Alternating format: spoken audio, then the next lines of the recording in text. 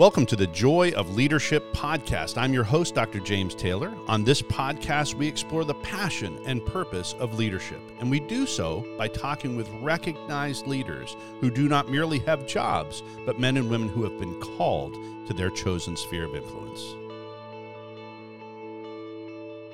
Hey, so our podcast is called The Joy of Leadership.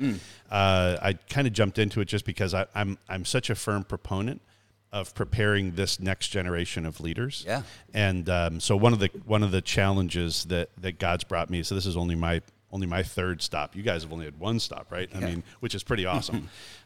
This is only my third stop in my ministry journey, and probably my last school, I would imagine. Yeah. So, I plan on being here for a long time. But one of my challenges is, one, never to be selfish of leadership. Yeah. So that sometimes, I'll have my most talented people that I don't want to send sometimes just because selfishly I want them, right? Yeah.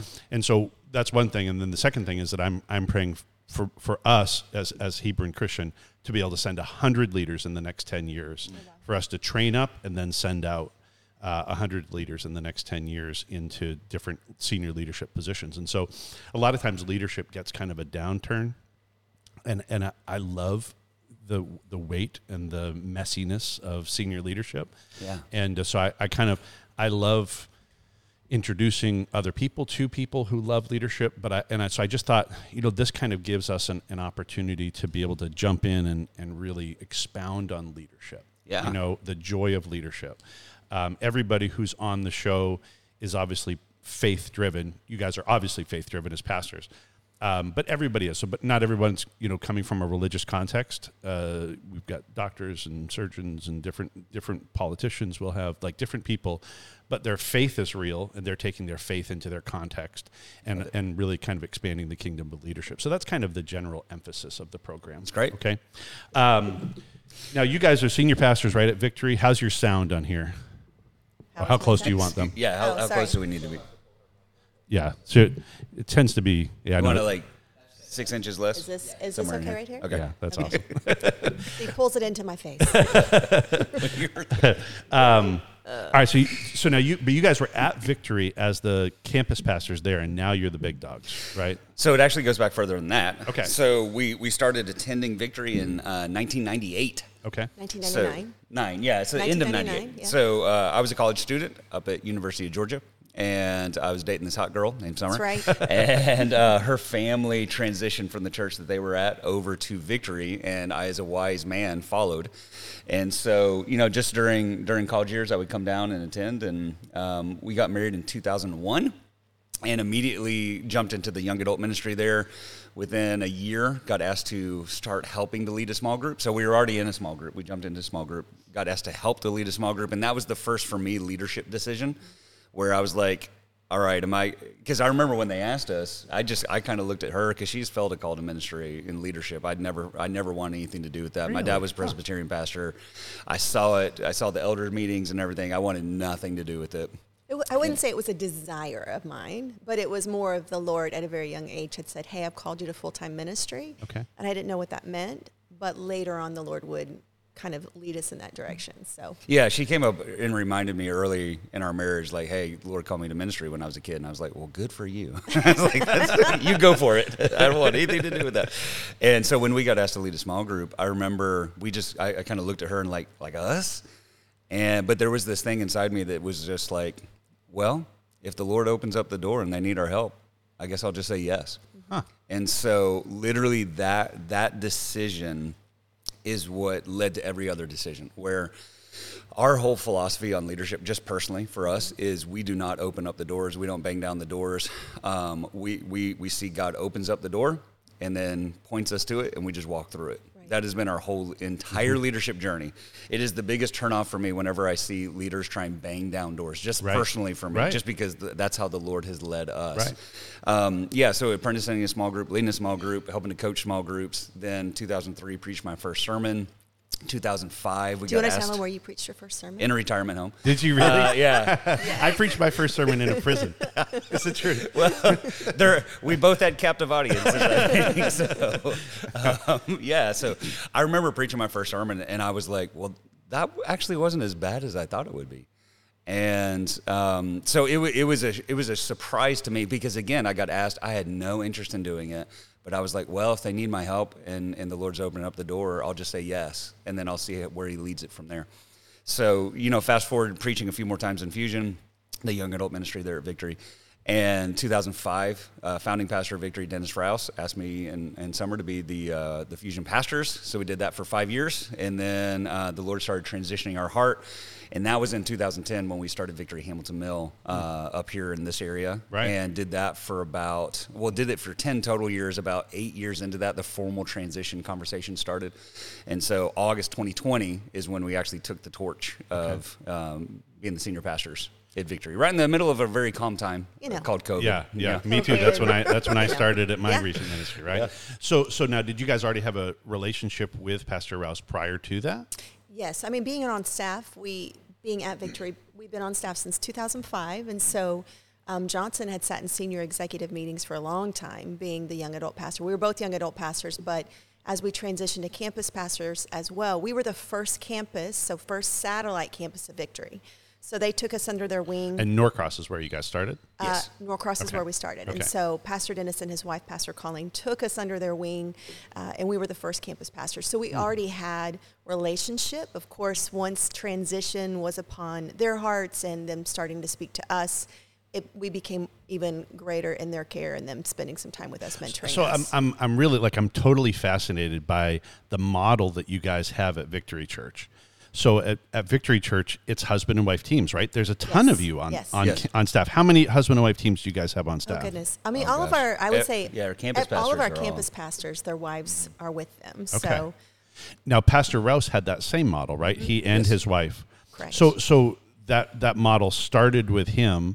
Why have you guys kept that model? I'm so intrigued by that. And I say that because I have 16 husband and wife couples who work with me, and I've made a conscious decision for that. It's not something I've shied away from. Yeah. I've actually looked at it as a reinforcing principle of leadership here. But so when I saw you guys doing the same thing, I thought, oh man, that's awesome. Yeah. So tell me a little bit about that. Yeah. Well, I mean, that's I could write a positional paper on that probably, but in the church it gets a little dicey, obviously, right. Some of the things that Paul said, and where lines drawn and what are roles and what equal but different roles, all that sort of stuff. For us, there's a number of things in there. So one of the best ways that I heard this put a while back, I was listening to a guy preach who just said he was raised by a single mom. And he said, she did the best she could. I love her to death. I wouldn't be here without her. He said, but I was raised over-mothered. There's no way around it. He's like, I didn't have a dad. And so he's like, so I had certain things that were really big strengths in me and certain things that were really big weaknesses in me. And he said, when I look at the church, he said the church is way over-fathered and way under-mothered. Said, which is why you see the church vision-driven and aggressive, and we're going to take the territory, and we're going to take the next mountain. But they lack grace and compassion, and that's beautiful. Yeah, and so what I've seen is she makes me softer. I was about to say he's talking about vision and driven, and that is him. Like he is. This is where we're going. This is what the Lord said. This is what we're going to do. And then when I think about the gifts and the things God has placed in me, it is more the heart aspect. Not that there's not heart within him, because there is, but he is the vision. I'm like, okay, how does this flesh out? How do we do this? That component. And then there's we'll just say the natural family dynamic. One of the things that Pastor Dennis told me early on was 90% of our problems with our men pastors is their wives. Right. And don't hear that the wrong way. What he's saying is, naturally, and he said it's for many staff, is the husband ends up spending all this time at church, right, and then the wife ends up resenting it, which then he goes home. He has a great time here. He goes home, and then he has to deal with that. And at some point, he starts resenting it, and either they end up divorcing, or there's just a perpetual fracture that he has to live in that tension forever. So one of the things that we really just believe in is what are ways that we can involve the family? What are ways that we can help alleviate some of that stress? So for us, it's a win-win. And then also understanding, especially in pastoral roles, that there's only so far I can go with a woman who's dealing with that's right, woman issues, right?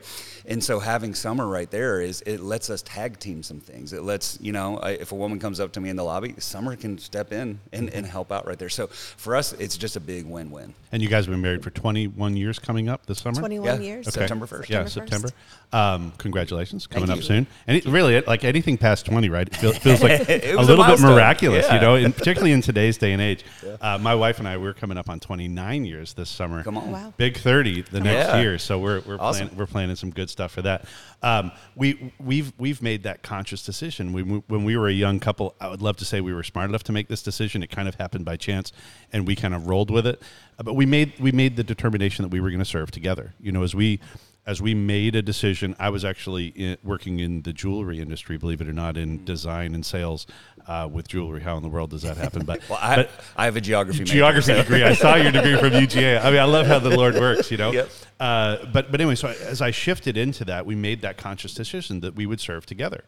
And it's been the best decision, other than she stayed home with our kids for 8 years when they were little. But other than that, we've served together. And so she is a teacher here on campus, and we've beautiful. served the whole time. We get asked all the time, how in the world do you serve with your husband or your wife all the time? So I'll ask you the same question. So how does that work for you guys? What's the dynamic look like? Are there challenges, inherent challenges to that? And if so, how do you handle it? Well, let me say something. He got to speak first. Well, no, you saw that. I'm going right? to talk conceptually. Yeah. Okay. I'm going to talk conceptually, Right. and then I'm going to let her give a story, whatever she's going to say. No, what just came to mind is, and I know not everybody listening today is able to do kind of what we're talking about, but they can do a form of it. So the reality is, just even thinking about the words of having two visions. Husband has a vision, a wife has a vision. That's division. Right. So there's naturally going to be you're going one way and they're going the other way. And if you don't have really intentional times of pulling back together and saying, hey, we're on the same page in this way, then you're going to start living in opposite directions, which you carry that down 5, 10, 15, That's 20 right. years. Then you become empty nesters and you don't have the kids holding you together, and that's why people end up getting That's divorced. right. So I think you have some really key decisions early on that you say, hey, we may be working different jobs, different careers, but we still have to have the same vision, or else we're going to have division, which eventually will tear us apart. So. Right along with that, the two highest rates of divorce, 9 years, which I think we probably understand. Both of us have lived through that age of divide and conquer, and you feel more like divided than you feel like you're conquering. So 9 years. But the second highest one is 27 years. Wow. 27 years is the second highest rate of divorce. And it comes down to exactly what you were just saying, Johnson. This idea that, hey, you've been existing and the glue that held you together was the busyness of children. Yeah. Around 27 years, your kids have left a couple of years ago, and you kind of wake up beside this stranger and find out you have nothing in common. Mm-hmm. And so that's terrifying, right? To think about that idea of 9 years and 27 years. So it's being so deliberate with that. Absolutely. You have to be intentional. I think it's recognizing what I love about just our dynamic is he doesn't force me, especially when you're talking about working together and being leadership together. Many times people will assume you should be just like him. You should lead just like him. But he recognizes my strengths. I recognize his strengths. And so in that, when knowing we're both under the same vision, we both have the same goal, I'm going to do things a little differently than he's going to. That's right. And so it does come with its challenges, that's for sure. Because just being pastors and being in ministry, it definitely takes a toll, because some of the work that you're doing is very... with the pastoral, it's emotional, right? It can be draining. And so we're both wired different as well. So some of the challenges can be, he gets depleted much faster than I do when it comes to dealing with the people's emotions or the heart side. For me, I don't. But if I have a challenge and I want to bounce it off of him, if he's depleted already, then if I come to him, sometimes it can be a challenge because he's already depleted emotionally, but I want to share and, hey, this is what's going on. Can we talk about this? So, that can definitely be a challenge, I think, in what we do, but recognizing one another's strengths and not trying to compete with one another is huge. Good. It's huge. And so many times in what we've just seen in across the Capital C Church, if there is a wife involved, sometimes there can be a competition with her and her husband. So, we both have this blessing where we're in ministry with our spouses, right?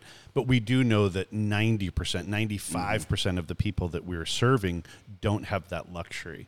What I've always challenged people is what will end up being at the epicenter of your marriage. In so many cases, people will place the children. Right now, kind of one of my big, soapboxes that I'm on is the idea of youth sports, that youth sports takes this outsized center role in the place of families. That ends up controlling their family. Or it's the busyness of kids with drama or whatever it might be, the different activities that the children are involved in.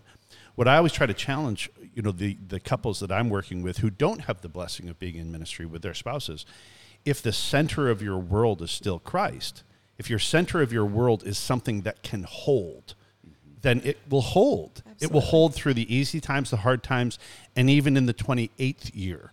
Yeah. Right. Is that's what holds, because that's the center. When we make something that isn't big enough to hold our center, then it doesn't hold, and we shouldn't be surprised.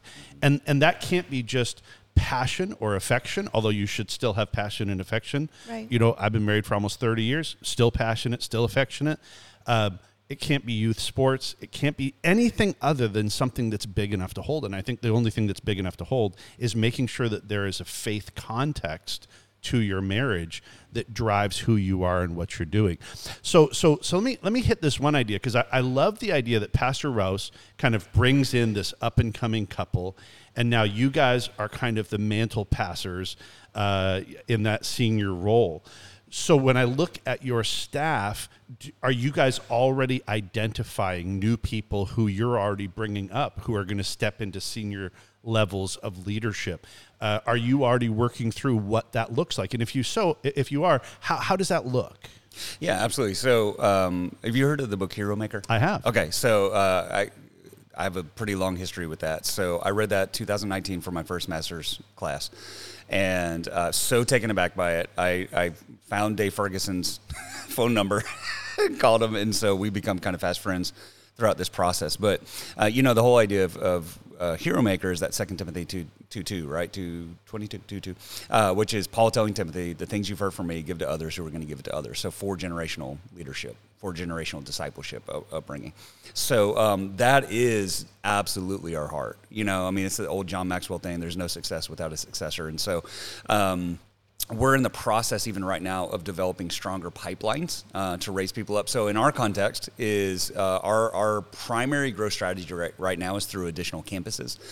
So to be able to plant in different parts of the city. So here's the thing is what we require of a campus pastor is a little different than maybe what some other churches are going to require of a campus pastor, because our campus pastors preach about 2/3 of the time. So about 1/3 of the time they're going to stream me in. And then about 2/3 of the time they're going to preach live. 2/3 of the time it's them live. Yeah, because there's a lot of contextualization. So Victory Church of 142 different nations. So we're very diverse, very diverse. So what we've discovered is add that onto geographical differences. So the way you pastor a church in the suburbs is different than the way you're going to preach in downtown Atlanta. So you're going to talk about family or money. And, in our Norcross campus years ago, we gave out gift cards to single moms, and there were 600 gift cards. We had 600 single moms in one weekend. Up here in the suburbs, we had like 45.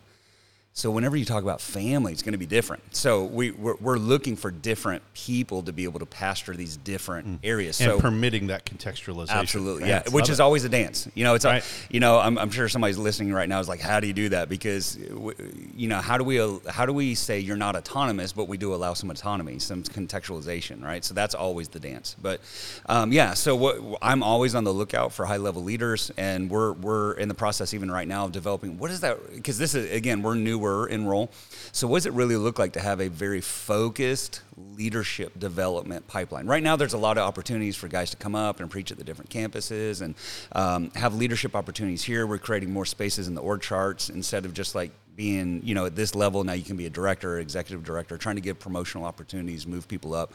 But strategic times with us, strategic times with some of the other campus pastors to begin really developing these guys, give them seats at the table. Like Summer said a minute ago, I was brought on in 2005. Somewhere probably around 2006, 7 maybe or so, they invited me into the executive team meeting. Pastor Dennis did. And so I just find myself in there. I would have been 27. And everybody else is like 50 and up, and I'm like 27, sitting at the table. And the advice given to me was just don't say anything. Just sit here and listen. And I did that for about 3 years probably. I just literally sat in there every Tuesday and just listened. Sure. And I learned, oh, that's why these types of decisions get It's made. the Timothy to Paul. Yeah, right? yeah. Right. Oh, that's why you say it like you say it. Oh, when you say that, that's really what you're really saying. So that's how you lead at this level, because I've only been leading at this level. And so I was able to just, kind of be covered in the dust of my rabbi in the sense, just be sitting there and learn from these guys who've been doing it for decades, and not just say a word. I'm literally just taking notes in my phone, taking notes in my mind, which influence how I led when it was my time to really step up into some of these senior roles. So I am really trying to personally develop these pipelines. Some of it for me personally is just exposure over time. Okay. Having a seat at the table, right. Just don't even say anything. Seeing people for the speak when you're spoken haul. to, right? And right. just listen. Yeah, just sit in the soup, sit in the leadership soup for a while, and learn from the guys who've done it for a long time. Now, you guys have 4 campuses right now. How many folks are you serving on an average week? So post-COVID, right? Yeah. So pre-COVID, we were right at around 10,000. Okay. So physical attendees, right. And about 4,000 online. So now we're at about 6,500 physical and about the same amount online. Really? Yeah. Okay. So that online presence has really expanded. Yeah, absolutely. How are you developing community in an online setting? Because that's one of the biggest challenges, right? Is that we have these people. I mean, frankly, there's a lot of folks that I've said, oh, we do church online, and they really don't, right? There's just a lot of people who have fallen away.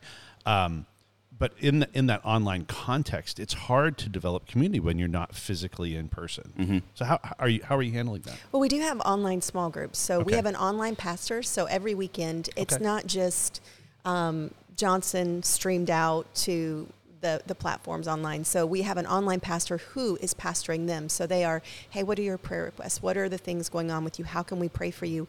But at the same time, we have people who have said, I want to be a small group pastor, like an online small group community pastor. So that is one way that we have people connected. So we have people in California, we have people in Virginia, we have people Kenya, in Africa, down in some of the Central America. So we have these people saying, hey, I want to take victory here and I want to pastor online. And so it's happening online just as well. We have to be very intentional. Will that remain in an online format, or is the end goal to then start a Victory Church in Kenya?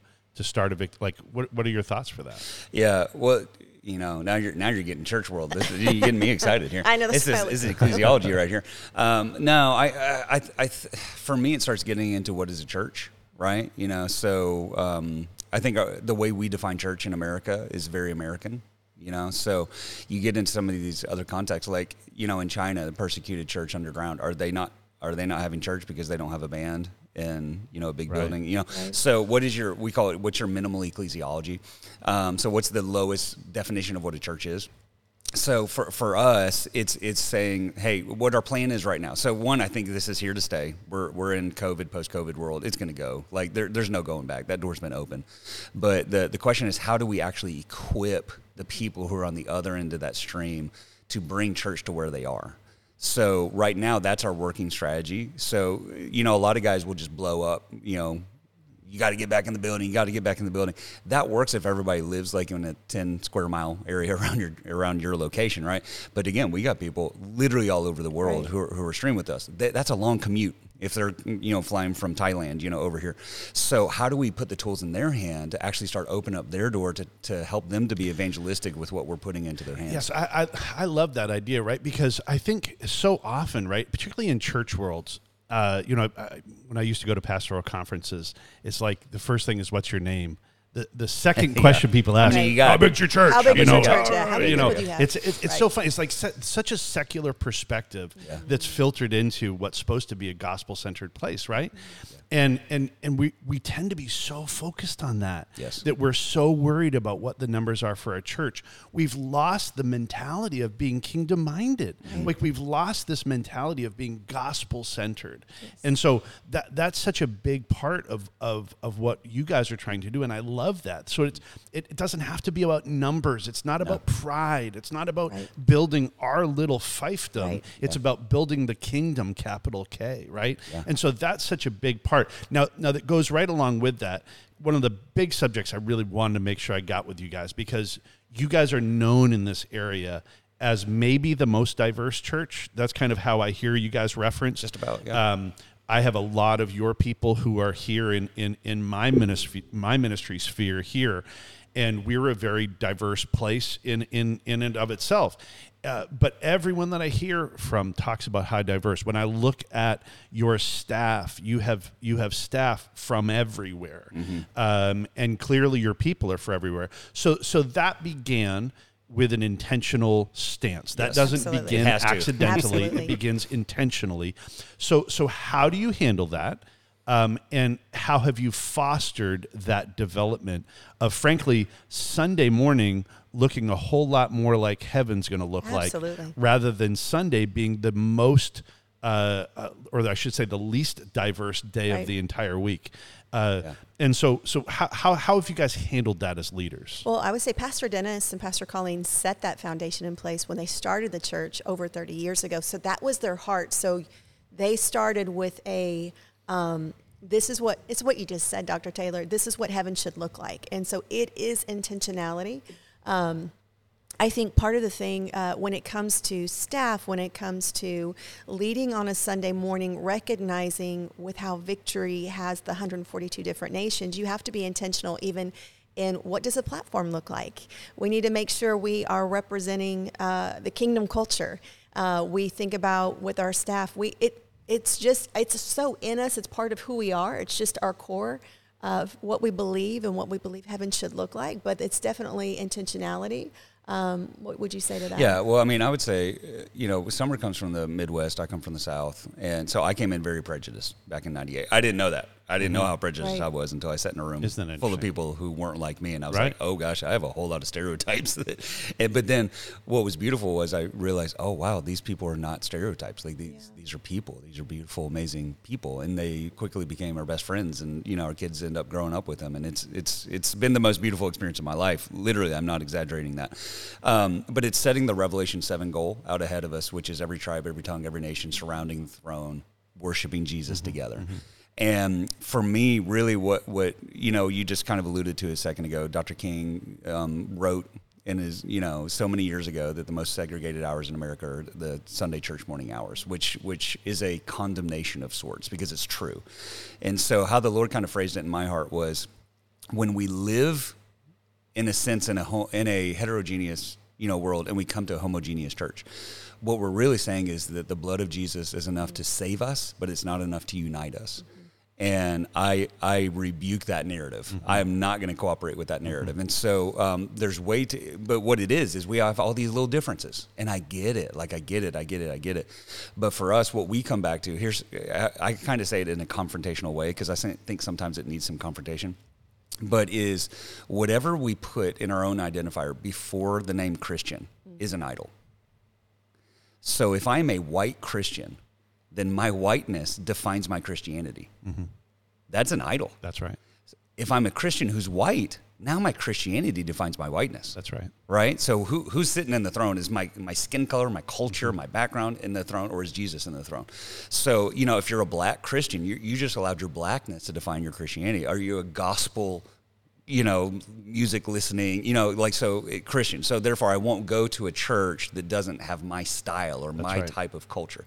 And we got to be careful what we put in the throne of our lives. And so what we endeavor to do, and again, it is always we call ourselves equal opportunity offenders, So when you put Jesus first and you try and be Jesus first, it means that you're always going to be ruffling some feathers because, historically in a white context, you call racial issues political issues. And that's really easy to say when those things don't impact you. That's right. A black community would say, no, those are gospel issues. Mm-hmm.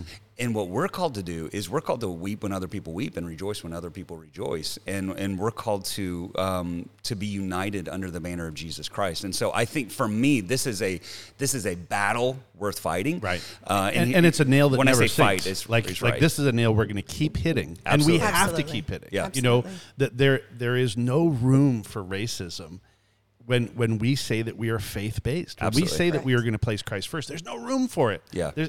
We studied through the book of Acts with all of our students my first year here, and Acts is just filled with all of these barrier tearing down examples, right?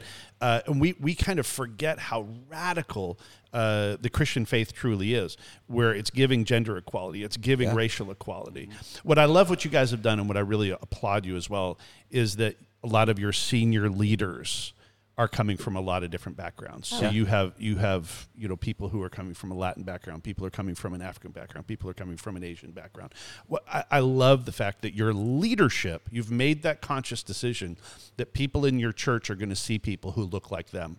But the common denominator there is a tie-in with Christ. Hey, so I applaud you guys on that. Man, the expansion of leadership, I'm super excited about that. I got to get to this last spot before we run out of time. So you guys had this awesome vacation, which I'm totally jealous of, that was kind of a work-related vacation. Yeah. You were over in the Holy Land. You each got tattoos over there, too. I hope it's okay that I mentioned that on air. Sure. But tell me a little bit, briefly, about your Holy Land trip. Oh, goodness. Okay, so I'm going to Wheaton College right now. I'm in my last class. Praise Good for you. God. Congratulations. Jesus. So this was our next to last class. So this was a combination kind of Old Testament, because we were supposed to do this trip several years ago and then COVID hit. So a little bit Old Testament, really New Testament class. So we hopped around from Rome to Greece to Israel, all over Israel. So super special. We had been to Israel twice before, so this was number 3, but we'd never been to Rome, never been to Greece. The highlight of the trip for me was getting to go to Corinth. That was a big deal for me, just seeing the geography. It just reminds me how much geography is in what we read, right. But it still works even if we don't know the geography, but it's a whole different layer. Like, where Paul in 1 Corinthians 6, he says, don't you know whoever unites himself, it's actually like with a prostitute, and he's talking about soul ties and all this sort of stuff. But that's because, like, right behind Corinth was this huge hill with 1,000 temple prostitutes. Like, it's there. Like, you literally can't not see it. And so, like, now, like, the scripture just gets so much more rich. Being on the shore of the Sea of Galilee again, one of our favorite things is Magdala, there, and just on the shore of the Sea of Galilee, literally being in the place where Jesus walked. It is the best way one of my old worship pastors said it is the Bible goes from black and white to real color. Right. And now when you're reading the scriptures, you see the scriptures, which is beautiful. I love it. Yeah, and I would say, too, it comes alive. So each time we've gone, there's like this new thing that the Lord does, or this new thing that the Lord shows us we get to experience. We had been to Nazareth before many times and always done this Nazareth experience. But this last time when we went to, I think it was called the Church of Mary, which was very interesting. It was beautiful. It was new. But as we were walking through, I just love how the Lord will bring new revelation to you. And so as we're walking through, in the Catholic Church, you will see tons of statues of Mary just everywhere. But as we're walking through this Mary church, right there in Nazareth, we find out there were only 2 churches. They're probably 2 blocks from one another. So it's a very small town. And you see this statue of Mary, but she's actually depicted at the age she probably was when she was carrying Jesus. So she looks like a 14-year-old girl, 15-year-old girl. And it hits me. And I think about, now culturally, obviously, at that time, that is, women would get married younger. Yeah. But I think about this day and age, and I think about the young girls this day and age, and I think about Mary being pregnant at a young age, because not being married yet, but pregnant, back then you would have been stoned. You would have been killed. Yeah. Yes, absolutely. So, all of these thoughts start going through my mind. It's a small town. What were people saying? How is she being treated? And just even thinking about the young culture today. And so it just took on a whole different concept for me. And just as I began to think about not just her carrying Jesus, but what she went through during that time. So it's always wonderful because the Lord imparts and just gives us just fresh vision and insight as we visit the different places when we go there. So now you each got some historic ink while you were there. So tell me kind of the patterns that you guys using. How old were they? Just kind of walk us through that. The ink, the tattoo that you got. Yeah, our tattoos. So mine is 300 years old. Right. It is a lamb carrying the Christian cross, and it represents the victorious Lamb of God. And so, and underneath it is the olive branch, which represents, the peace that we have in Him. So mine's 300 years old. It's actually an Agnus Dei. So we were in St. Peter's Basilica there in Rome, and Johnson was pulled up this picture that he had taken, and you can see actually a statue of it. So that was I was like, oh, that's really cool. So cool. Yeah. So I don't have the age on mine. I just know they're very old. Okay. So the one of the guys on the trip got the same stamp. So everybody's like stamp. So instead of like a tinsel, like they trace paper, it's literally like a wooden stamp that they use because they're that old. When the guy got one that was almost like mine, as the guy was putting it on his shoulder, like stamping his shoulder, he said, "This stamp has been on the shoulder of crusaders." So yeah, it's Razouks, which is 700 years old. Wow. Tattoo shop, oldest tattoo shop in the world, from father to son for 700 years. Wow. Egyptian Christians immigrated. So mine is all symbols. So it's Jerusalem cross, which historically would be Jesus in the four Gospels or the four corners of the world. It's 3 crowns for Father, Son, Holy Spirit. It's the Bethlehem star for the incarnation, Jesus coming down, and the text Domine Evimus, which is a pilgrim, like a Jerusalem pilgrim inscription that they found from the 300s, which means Lord, we went. And so how I take it is Jesus came in the Bethlehem star, so we go. Yeah, He came, so we go. Gospel centered. Yeah. That's awesome. Hey, it's been such a privilege talking with you guys. It's been a blessing for us today. We've been chatting with Johnson and Summer Bowie. Is it Bowie or Bowie? Bowie. It is Bowie. It's all right. Okay. That's my whole life. I've had 2 different people say to me, Johnson and Summer Bowie, lead pastors at Victory Church. It has been such a blessing to be able to have them here. I love your passion for leadership. That's kind of the whole reason why we did this podcast is really the expansion of the kingdom, the idea of expanding leaders, men and women who understand their call and really want to take their call into the world. And so, hey, it's been such a blessing to be able to have you guys here today and just to be able to discuss the joy of leadership. Thanks for coming in today. Yeah, no greater privilege than to get to lead in His name. That's right. Awesome. Thank you for joining us on the Joy of Leadership podcast, where we emphasize the blessings of leadership and our call to this vital role.